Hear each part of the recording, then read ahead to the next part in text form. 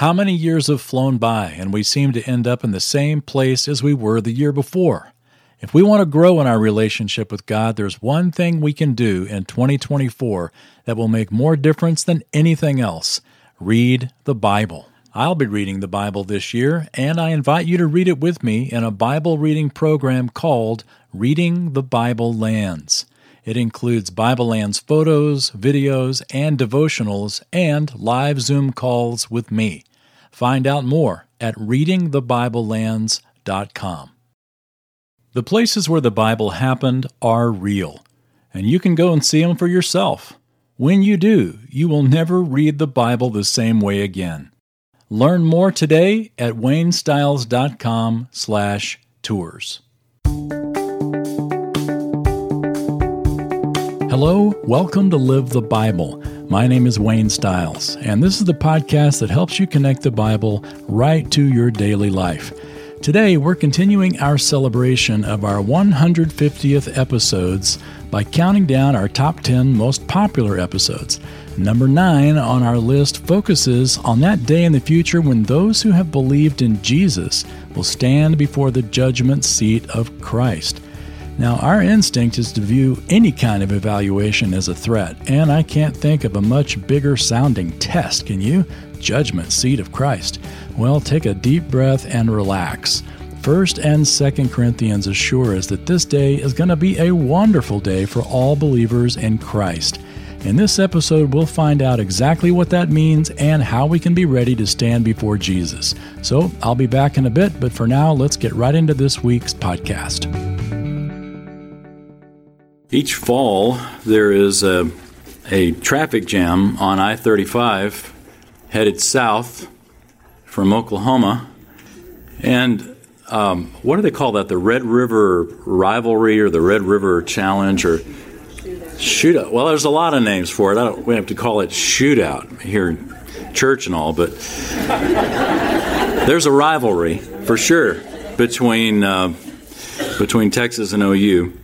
And the Cotton Bowl becomes gorged, and there's this, there's a similar rivalry, I'm told, in Kentucky between the universities of Louisville and Kentucky. Charlotte, does that still go on? Absolutely go. Okay. Well, I heard a story about this rivalry in Kentucky, and I just wonder if it's true. Whether or not it's true, it's a great story. They call that rivalry, or when they have the games together, they call them dream games. One of the dream games. And there was an elderly woman that was sitting all by herself with an empty seat next to her at this packed out game. And the guy sitting on the other side of the empty seat leaned over and said, I rarely see an empty seat in this arena, especially at a dream game. And the woman went on to say, well, she and her husband her late husband had tickets, season tickets, 28 years, and they never missed, a game. And so he said, well, I'm sorry to hear that, but, couldn't you find a family relative or a friend to bring to have your husband's seat? And she says, oh, no, that'd be impossible. They're all at my husband's funeral.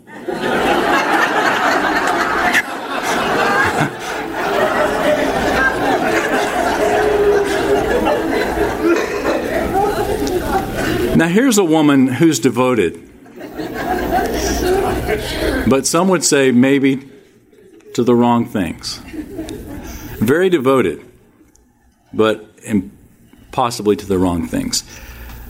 Dr. Toussaint often says when he starts with a joke, that has nothing to do with what we're talking about today. And I guess in a way it doesn't, but I think as we go through, we'll find out this misplaced devotion can be very relevant to our walks with Jesus Christ. So if you would, turn with me to the book of 2 Corinthians. 2 Corinthians. And we're going to talk about something that I promise you is relevant to you as a Christian. In fact, it is essential to you as a Christian. Let me ask you a question. Compare with compare how you drive now to how you drive or you drove when you were getting tested for your driver's license. Can you remember when you were getting your driver's license test? I mean, the very first one. I say the first one. It's like the only one. I think they should make us take driver's tests like every 10 years or something, because there's some people on the road that should not be on the road. And I think a driver's test would take care of that. But anyway, the first one, you remember that? First driver's test? I remember my first driver's test. I had not 1 minute of training for it. In fact, my mom and I went up there, and I got what they called back then a hardship license. Usually you get your license when you're 16, but I got mine when I was 15. And we went up there and almost on a whim. She said, "Hey, you want to just go ahead and take your driver's test?" And I thought, sure. I mean, the worst I can do is fail. So I get in the seat, and this lady hops in. No, it was a man. A man hops in next to me and begins to, tell me all these things to do. And, I did fairly well until we got to parallel parking. And that's not really something you can wing. You've got to practice that to get it right. Well, I didn't get it right. And I still remember the look on this guy's face. I thought, I have no idea how to parallel park. I'm just going to go for it. So I turned the wheel, gave it some gas, and I ended up I think I messed up a few cones trying to get in that thing. And I remember the look on the man's face. He turned with me, and a look that I could only describe as abject horror. And then he didn't say anything. He just gave me that look, and then turned down and scribbled something on his little pad. Well, I passed. Without 1 moment's training in driving, I passed. And I think that's true with a lot of people that are on the road. Well, let me just say this. Compare how you drove with your first test to how you drive now. What's the difference? Obviously, you're more experienced now. But you were much more careful in that moment that you were having the test because you were being evaluated. If you are being evaluated, you are much more careful about doing something. I remember when I graduated from the University of North Texas, or back then it was North Texas State University, taking what they called the guitar barrier. They don't call it like the guitar celebration or something. They called it the barrier. And if you didn't get past the barrier, then you didn't graduate. Same with piano and various other things. There's this moment of evaluation where the heat is on. And if you don't perform just right, then, they fail you or whatever. When you're driving down the road and you see a policeman, you don't even have to be speeding. You put your brakes on because you're being evaluated, or at least you fear that you are. There's something about knowing or the possibility that you are being evaluated that causes you to act completely different. As a kid with parents, if you're being evaluated, you act just right. But when the parents leave, you do what you want to do. If there's no evaluation, if there's no accountability, then you kind of just do what you want to do. If you know you're going to be evaluated, you're going to act differently. Well, here's the thing. In our Christian lives, in our walks with God on earth, we are being evaluated. Now, we don't necessarily see the guy with the clipboard sitting next to us. We don't see the parent looking at us and eyeing us from the other side of the room. We don't have somebody elbowing us sitting next to us in church. But we're being evaluated. And I want to talk to you just a little bit today about that evaluation and in some sense put you at ease. Because how many evaluations do you sit under that you're at ease? Most of the time, I think we're pretty stressed. If we know we're being evaluated, we're being stressed. 2 Corinthians chapter 5 gives us in one verse the evaluation that we can look forward to. 2 Corinthians 5, look down at verse 10. Paul writes, "For we must all appear before the judgment seat of Christ, so that each one may be recompensed for his deeds in the body, according to what he has done, whether good or bad." You hear the word judgment seat of Christ. You hear the word judgment day. You think about the great big day at the end of time. And I think a lot of folks, when they think about the judgment of God to come, they think that there's just one big, great judgment to come. The reality is the Bible talks about at least 7 judgments in the Bible. There's several more to come. And this is one of them. This judgment, though, for the Christian, the judgment, God's judgment of our sin took place when Jesus Christ died on the cross. So the judgment for your sin has already been done.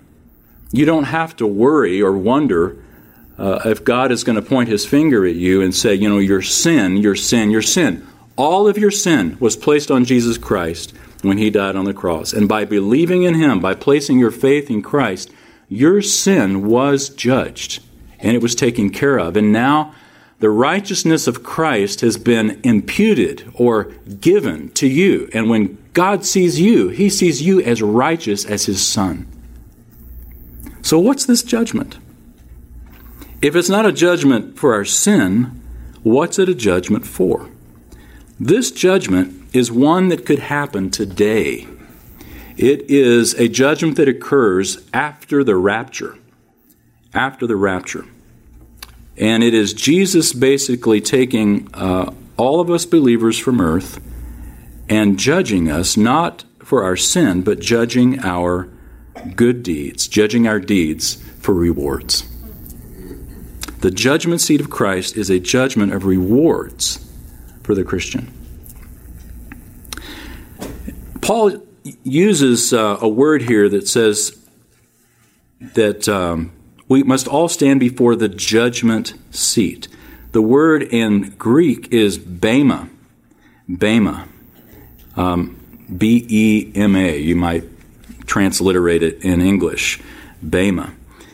And in the Roman culture, the bema was a raised platform. In fact, Kathy and I have been to Corinth, and this is written to the Corinthians. And so this very place in Corinth is the bema. It's the judgment seat. In fact, I'll show you a close-up. You can't see it with this picture, but a close-up. They actually have, in Greek, on top, bema, and then the transliteration right below this. But that they actually know where the bema is in Corinth. And the Apostle Paul was very familiar with this because he stood in front of this bema, we're told in Acts 18, before Gallio. And so the Corinthians were very familiar with this bema seat. It was a judgment seat used by officials in judicial matters. And so for Paul to refer to this bema, which they would have known, it's right in the marketplace. I mean, they walked by it every single time they walked through this market. They would have had a visual picture. In fact, every time they walked through the market, having read 2 Corinthians, they would have thought, we will all stand before the judgment seat of Christ. So it was a visual reminder of them, for them, to apply the text that the applications that we'll be looking through. We're also told that Christ stood before the judgment seat of Pilate. If you go to Jerusalem today, and right by the Jaffa Gate, there is what's called the Citadel, or the Tower of David. It was Herod's palace, or the Praetorium. And as soon as Herod died, all the procurators or the governors that began to reign began living in the best place there was to live, and that was Herod's palace. So Pontius Pilate lived in the Praetorium, which basically covers the ground there by the Jaffa Gate of the Citadel. And that's where Jesus stood before the bema of Pilate, the judgment seat of Pilate. Paul goes on to say that this bema, or this judgment seat, that we will all appear for a purpose, so that, here's the purpose, each one may be recompensed for his deeds done in the body. Recompense is a pretty good translation. You might say that each person is going to be repaid in proportion to the things done in this life. It was sort of a technical term. I say sort of. It was a technical term used of receiving wages, recompensed. And notice each one, it says. You won't be standing there with me. I won't be standing there with you. Each one. It is an individual judgment. It's not like Jesus is going to come and stand up here and just say, okay, we're going to take care of everybody all at once here and go through this judgment. It is an individual judgment. Each one will stand. And an interesting question, though, if the judgment seat of Christ relates only to Christians and it's only for rewards, why the phrase good or bad? That they should be recompensed according to what he has done, he or she has done, whether good or bad. The good and bad here are not referring to deeds of morality per se, but rather of potential reward to the value of the deed. That's the phrase I'm looking for. The good or the bad refers not to the morality of the deed, but what is the deed worth? The value of the deed. So the recompense basically for the bad done is a loss of reward, which is what we'll see here in just a minute. Okay? So now, this is 2 Corinthians, and we got one verse on this, and that's because in 1 Corinthians, he gave us a little bit more on this judgment. So turn back, if you would, to 1 Corinthians chapter 3, where we get a fuller explanation of this. 1 Corinthians 3, you can sort of think of this as, you know that game show where you were supposed to pick, curtain number 1, curtain number 2, curtain number 3, and you didn't know what was behind the curtain. I mean, it could be a toothbrush or a trip to Maui. You had no idea what was behind the curtain. It was random chance. But here, with this in our lives, it's not a matter of chance, but of choice. You get to choose what's behind the curtain by the life that you live. The bad decisions cost you a reward that you could have had. 1 Corinthians 3, look at verse 10.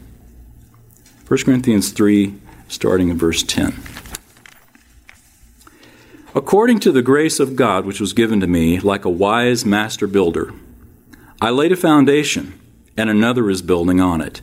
But each man must be careful how he builds on it. For no man can lay a foundation other than the one which is laid, which is Jesus Christ.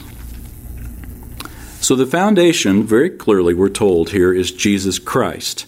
And the focus for the Christian then is to watch how he or she builds on that foundation. And he's going to go on and give a metaphor here about basically building materials for a home.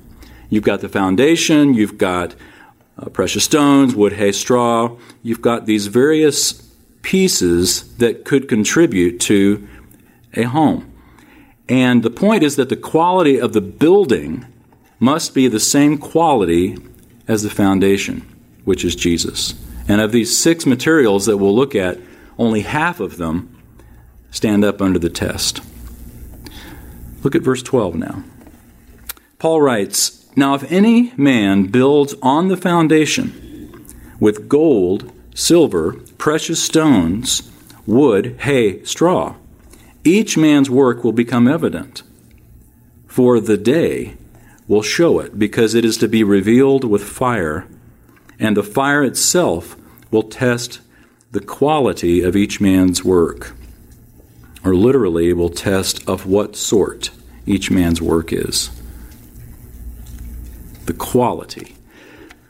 A couple of weeks ago, I guess maybe 3 or 4 weeks ago now, I walked into our bathroom. I was about to go to meet somebody in town, and I walked into our bathroom, and you look up, and I saw water dripping from our ceiling.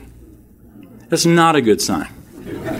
Water dripping from our ceiling. So, and I know the water heater's right above it. So I rushed up to where the water heater was, and I look at it, and lo and behold, it's the water heater's busted, and it's busted in such a way that it wasn't that the pan wasn't draining. The pan was draining, but it was spraying out the front, the little front thingy. It was spraying. That's a technical term, So, I turn off the main water, and I get it all.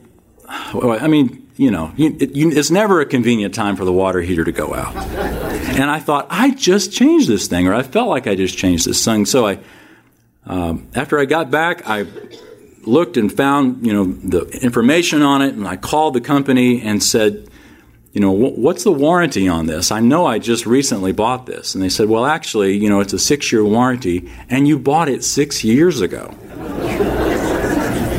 But here's the thing. It sounds bad, but it was 6 years ago to the day. To the day. How do you make stuff up like that? To the day. And so the lady on the phone said, "You know what? You called me to the day. We're gonna honor that warranty." And but there's a little bit of a gotcha to it because they required an upgrade. But I got a brand new water heater for $75 and another 6-year warranty on it. But here's the point: the quality of that water heater, they don't build them like they used to. I guess that's sort of my point.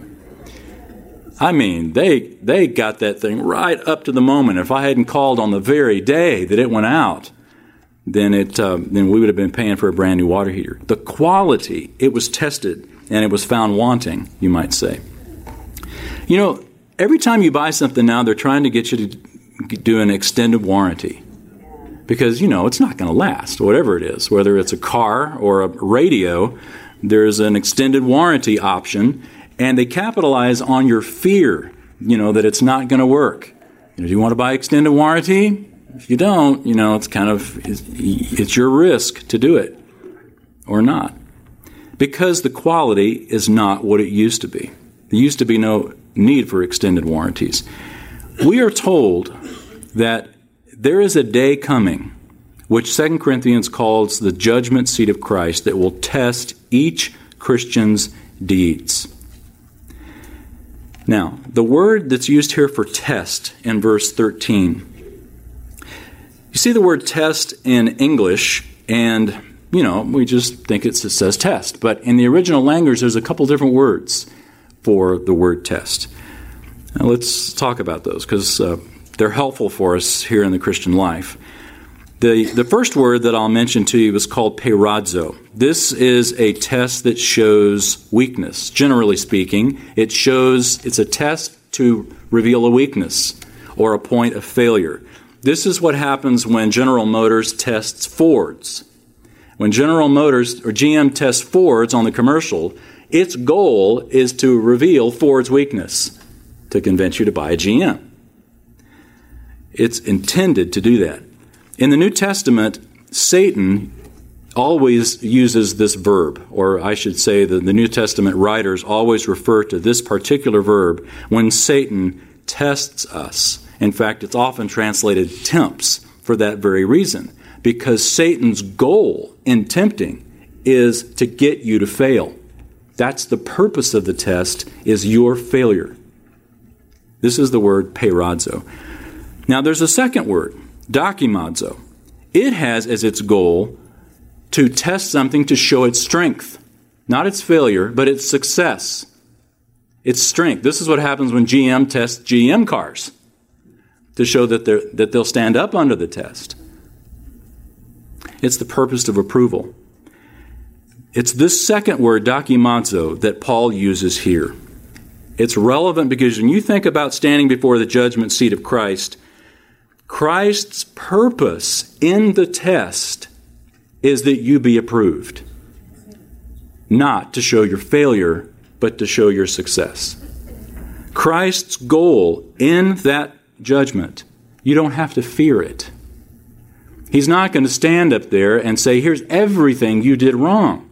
He's standing up there to show that this test will happen according to all the deeds of your life, to show your strength and what God has done through you.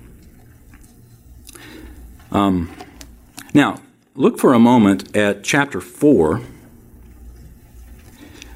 Chapter 4, verse 4. Just right across the page, probably, or turn a page. 1 Corinthians 4, starting in verse 4. Paul says, I'm conscious of nothing against myself, yet I am not by this acquitted. But the one who examines me is the Lord. Therefore do not go on passing judgment before the time, but wait until the Lord comes, who will both bring to light the things hidden in the darkness and disclose the motives of men's hearts. And then each man's praise will come to him from God. So I want to mention a couple of lessons for you as we make our way through this text today. And here's the first one. Here's the lesson number one. In your life, focus on the quality of your deeds, and quality is determined by motive. Hello everyone, Wayne here. If you've ever thought about taking a journey to Israel to see where Jesus actually walked, or if you'd like to walk in the footsteps of the Apostle Paul on his amazing missionary journeys, well then I invite you to come with me. Registrations are open for my upcoming tours and extensions to Israel, Egypt, Turkey, Greece, Jordan, and Rome. That's right, whatever part of the Bible lands you'd like to see, we're probably going there over the course of the next year.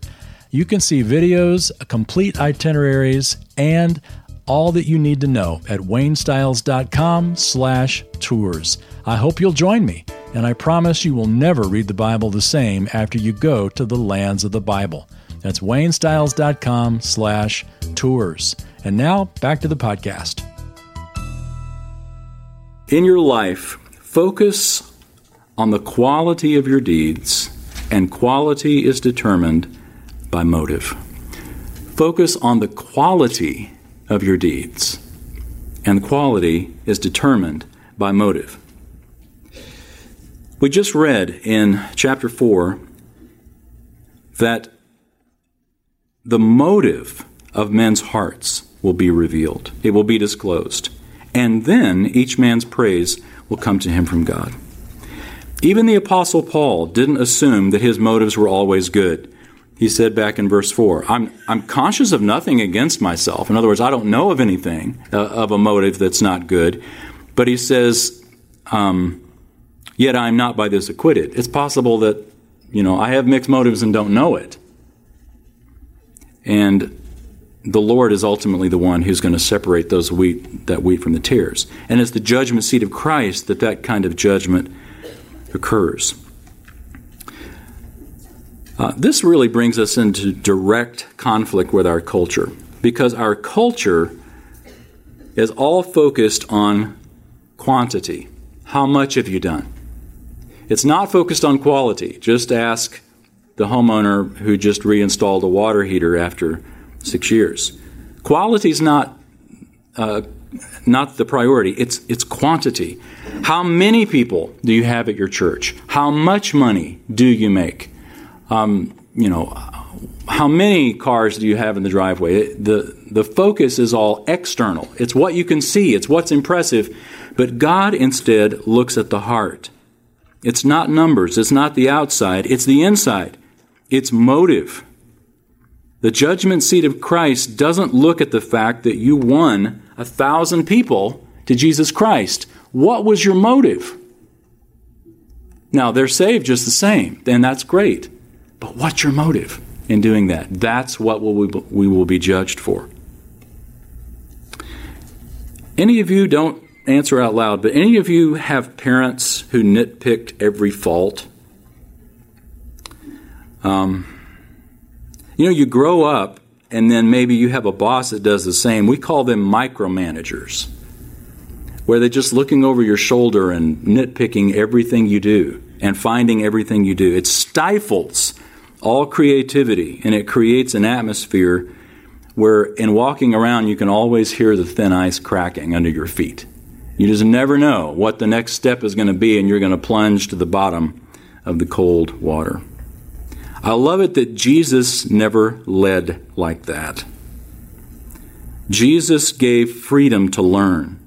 And can I say it without sounding unorthodox? Jesus gave freedom to fail. Because you see him doing it. You see him allowing it in his disciples' lives. Because Jesus saw a weakness or even a failure as an opportunity to learn. Remember what he told Peter. Peter, you're going to deny me. You're going to deny me. Before the rooster crows in the morning, you're going to deny me 3 times. But I have prayed for you, and when you have turned, strengthen your brothers. Jesus saw Peter's failure not as a failure, end of story, but as a moment of learning. And from that point, then Peter would be strengthened to go on in the future. Jesus' goal for his apostles was success. When he tested them, it was not to test them so that ultimately they would fail, peirazo. It was to test them to show their strength or their ultimate success, dokimazo. And that's the kind of judgment seat of Christ that we will see one day. Jesus hasn't changed. His motive for our lives hasn't changed. His tests are brought about in our lives to show our success. You can see a great example of this with what the Lord did with Abraham in Genesis 22. In fact, Genesis 22 begins with the phrase, I forget exactly how it's said, but it said, after this, God tested Abraham. And, of course, that's Hebrew, this is Greek, but it's the same idea, that the purpose of that test was to show Abraham's strength. And it did. It did show Abraham's strength. He passed with flying colors. Whenever you come to a situation in your life that the Lord is testing you, His goal for you is not to cause you to fail. I think James is the one that said when tempted, no one should say, God is tempting me. The word there, peirazo. God is not tempting me to fail. God never does that, James says. And that we need to remember that when we're in those situations. Jesus' goal was our success. This week, as I was reading the Bible, I came across a couple of I'm reading back through Romans again, and isn't Romans a great book? Such a great book. And so keep your hand in 1 Corinthians. We'll come back to it. But I want to show you just a couple of really great passages in Romans as we think about this context. Romans 5. I'll have you turn to Romans 5 and then back up one verse into chapter 4. So it's actually Romans 4:25. Romans 4:25 says this. I love these verses. Jesus, He who was delivered over because of our transgressions and was raised because of our justification. In other words, we sinned, and that is why Jesus died. We are forgiven. That is why Jesus was raised. If you ever wonder if your sins are forgiven, look at the empty tomb. He was raised because of our justification. Because it's a done deal. You're justified if you've believed. Keep going. Chapter 5, verse 1. Therefore, having been justified by faith, past tense, we have peace, present tense, with God through our Lord Jesus Christ, through whom also we have obtained our introduction by faith into this grace in which we stand, present tense, and we exult in the hope of the glory of God. So we look forward to the glory of God. We're not fearing it, but we're looking forward to it. So there's point number 1. Think about this in relation to your upcoming judgment at the judgment seat of Christ. You have been justified. And having been justified by faith, you have peace with God. That's not going to change the moment you die. It is a present and eternal reality. You have peace with God. You have peace with God because of Jesus Christ. Okay, turn a couple of more chapters over and look at the end of chapter 7. As Dr. Toussaint has taught us many times, the method of justification is the method of sanctification, and you see the same thing happening here at the end of chapter 7. Paul goes in chapter 7 and he talks about this challenge that he doesn't want to do what he does. He hates sinning because the inside of him, he loves the law of the Lord, and yet there's this part of him, his sinful nature, his flesh, that hates sin. And so he concludes chapter 7, verse 24, by saying, Wretched man that I am, who will set me free from the body of this death? Thanks be to God through Jesus Christ our Lord. So then on one hand, I find myself with my mind, I am serving the law of God, but on the other, with my flesh, the law of sin. Keep going. Therefore, there is now no condemnation for those who are in Christ Jesus. For the law of the Spirit of life in Christ Jesus has set you free from the law of sin and of death. Both of these passages that we just read, what was true of you in justification, that is, that you placed your faith in Jesus Christ, who died on the cross for your sins. Now there will be no more judgment for you because of your sin. You are justified. You have peace with God through Jesus Christ. The same is true of you in the Christian life in which you live. Your method of justification by grace through faith is your method of sanctification by grace through faith. This challenge that Paul is so well expresses, and I'm so glad Romans 7 is in the Bible. Otherwise, you would see Paul as this stained glass saint who never struggled. But Romans 7 talks about this inner tension of loving God and at the same time really struggling against the flesh, which we all know so well. What's the solution to this? The solution to this, as Romans 8 goes on, is setting your mind on the things of the Spirit. But my point in bringing this up here in the context of the judgment seat of Christ is verse 1 and 2. There is now no condemnation. No condemnation. And what is true of you now is going to be true of you when you die. No condemnation for those who are in Christ Jesus. Okay, so turn back to 1 Corinthians. And let's look at Paul's metaphor a little closer. He's talked about building on the foundation with all these materials, costly materials, some that aren't that costly. If you've ever seen a house burn flat to the ground, you notice there's only two things that remain, or there used to be two things that remain before chimneys were made out of plywood. There's the foundation and there's the chimney, right? And the reason that those two things remained is because basically they were of the same essence. The fire tested that house, if we can use Paul's metaphor. It's a great metaphor. A fire thoroughly tests the building materials of a house. And if it's flammable, it goes up. If it's not flammable, it remains. This is his point when he uses this metaphor of a house. Look at verse 14. 1 Corinthians 3:14. If any man's work which he has built upon it remains, he shall receive a reward. How does it remain? When we think about the judgment seat of Christ, what remains is if in that thorough testing of what you've done in this life, if you did it with motives, remember, it's about your motive. If you did it with the right motive, it remains. It's like the costly materials that he mentions here that fire can't affect, gold, silver, and stones. It doesn't burn up. It doesn't burn up. He shall receive a reward. So what you do with right motives in this life, you receive a reward at the judgment seat of Christ. But look at verse 15. If any man's work is burned up, he shall suffer loss, but he himself shall be saved, yet as through fire.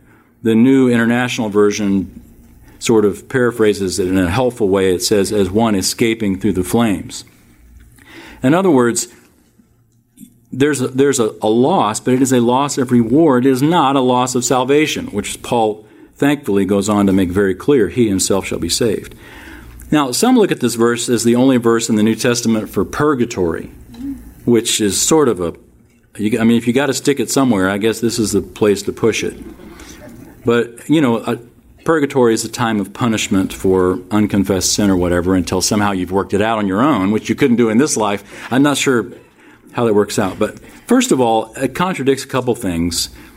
Justification by faith shows there's now no condemnation. So there's no need to try to have purification after death. And also Paul's teaching that when you're absent from the body, you're present with the Lord.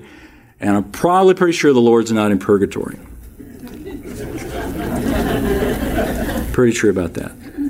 So notice also that the work is burned up, not the person. This is not a salvation judgment. And again, he's speaking in metaphor. Sometimes we have no problem with the metaphor of a foundation. Christ is the foundation, okay? gold, silver, costly stone, that represents the quality of our motives in life. But all of a sudden we get to fire and we think, that's literal fire. This is a metaphor of the thoroughness of the testing. The fire is talking about the thoroughness of the judgment. It's not talking about the results of the judgment, but the thoroughness of it. Just as if fire would have its way with a house, so God is going to be that thorough. Jesus is going to be that thorough at the judgment seat of Christ in judging your motives. And of course, it should be said that no one is perfect, Paul included. We will all have potential rewards that we lost, all of us. But all will have some rewards. So don't be afraid to think, my whole life's been pretty much a waste. When I stand before the judgment seat of Christ, he's going to say, you know what? You don't get nothing, I'm sorry, but come on in. The text says, he shall receive a reward. In 1 Corinthians 3:14, and then chapter 4, verse 5 says, each man's praise will come from God. Every person gets something. There is something you have done as a Christian that will be rewarded. If you wonder that, look again very carefully at 1 Corinthians 3:14 and 1 Corinthians 4:5. He shall receive a reward. Each man's praise will come from God. You might jot in the margin just to look at a later point, but you remember the story, the parable that Jesus told in Matthew 25, where you've got the parable of the talents, where you've got one guy was given 5 talents, another was given 2, and another was given 1. The guy with 1 didn't really do any much with it, so he wasn't given any reward at all. Of course, he represents one who's not even a believer. But you've got the 5-talent person and the 2-talent person, and if you'll notice in Matthew 25, the one that was given 5 talents and the one that was given 2 talents have the exact same commendation. Exact word-for-word commendation. Well done, good and faithful servant. So it doesn't matter if you have 5 or if you have 2. You will get the exact same commendation. And so also, if you're wondering, am I going to hear those words? I've heard a lot of times in my life somebody saying, boy, I sure hope that I will hear the words, well done, good and faithful servant. You will. If you have placed your faith in Christ, if you have done at least something with a right motive, and Paul says in 1 Corinthians that each man will get his praise from God, you're going to hear it. You're going to hear it. You have that to look forward to. His praise from God. Can you imagine God giving you praise? In other words, commendation? That's going to be great. Isn't that going to be great? It's a testing to show approval. It's a testing to show approval. He shall receive a reward. Now, shall tells us a couple things. One, it tells us it's future. And that's essential for you and I to remember. We want that reward now. We want God to bless us for our good work now. We want some kind of recompense now. But Jesus says, Paul says, it will come. Each man's praise will come. He shall receive a reward. It's future. But it's also a promise. It's not only future, it's also a promise. He shall receive. He will receive from the Lord. I read about a missionary named Henry Morrison. He was a missionary in Africa. After 40 years of service in Africa, he headed home. He headed home actually by boat and happened to be riding back to America on the same boat with Teddy Roosevelt. And when they landed in New York, everyone was shouting about Teddy Roosevelt. And Henry was he was sort of thinking, 40 years of service in Africa, shouldn't I get, at least somebody to say something? After returning home. And then Henry said, basically it was as if this little voice told him inside, Henry, you're not home yet. You're not home yet. So as you long for this commendation from Christ, remember, you're not home yet. It's coming. It's a promise. It's certain. And the purpose of that testing is not to show your failure. It's to show your strength. It's to give you rewards. It's something that you can look forward to. It's not something that you can dread. Well, just before I pray and dismiss us, I want to read a paraphrase from the Living Bible of Hebrews chapter 6. So go ahead and zip up. Now's the time. By that I mean your Bible. If you don't know what I mean.